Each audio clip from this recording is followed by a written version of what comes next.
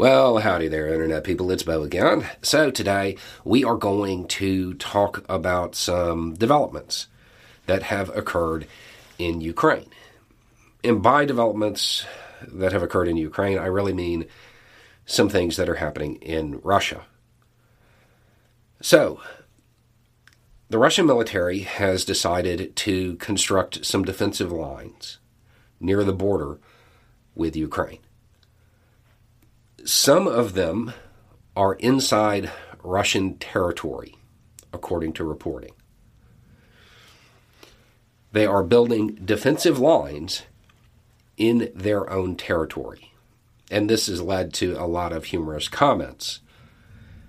And yeah, I mean, sure, when your elective offensive war goes so poorly that you are now constructing defensive positions in your own country, yeah, that's a pretty bad sign. But the question is, if you step back from it and look at it objectively, is it a bad move? No, it's not. It's really not. In fact, it may be the first Russian move that truly reflects the reality on the ground. These positions, most of them, are designed to disrupt armor movements, tanks, vehicles at least. Yeah, that makes sense. The Ukrainian military has demonstrated a clear capability to move very quickly over territory. And this defensive line reflects that. Putin is reportedly upset. This has caused a rift inside the Kremlin because he didn't want it publicized, because this is one of those things that clearly demonstrates how badly the war is going for Russia. So he didn't really want it talked about, but news got out, and he's angry about it. It is what it is. You can't construct defensive lines without people knowing about it. Not this type, anyway. But, again, it's not a bad move.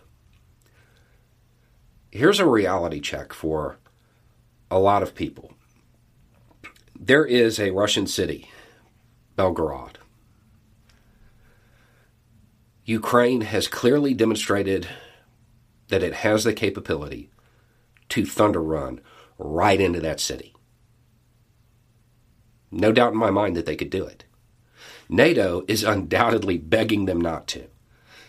And it's not a smart move strategically, because it would give Putin a lot of propaganda to use at home to kind of rally the troops.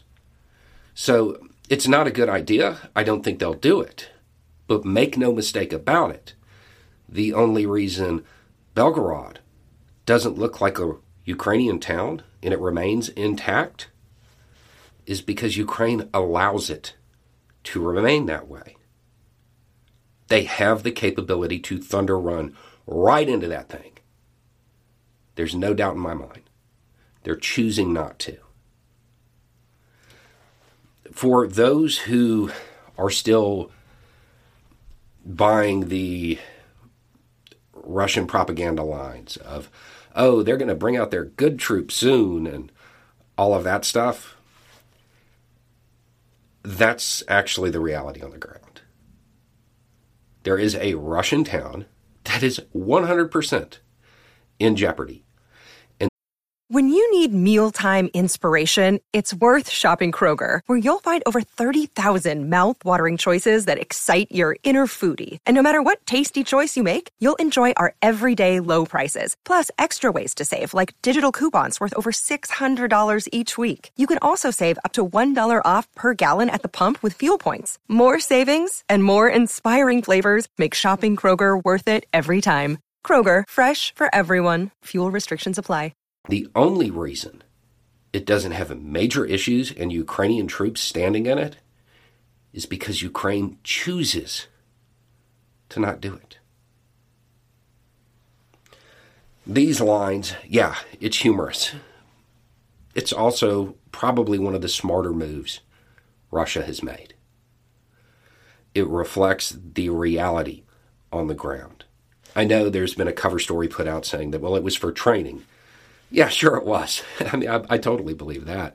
There's no way that you would normally conduct this kind of training, in the rear near the fighting, so the line that's constructed could be a fallback position. I mean, it's not like that's how that's normally done or anything. This is just training. Nobody believes that. Anyway, it's just a thought. Y'all have a good day.